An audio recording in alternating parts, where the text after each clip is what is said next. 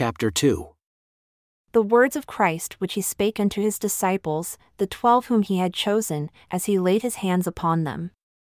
And he called them by name, saying, Ye shall call on the Father in my name in mighty prayer, and after that ye have done this, ye shall have power that on him whom ye shall lay your hands, ye shall give the Holy Ghost.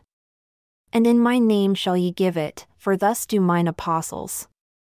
Now Christ spake these words unto them at the time of his first appearing, and the multitude heard it not, but the disciples heard it. And on as many as they laid their hands fell the Holy Ghost.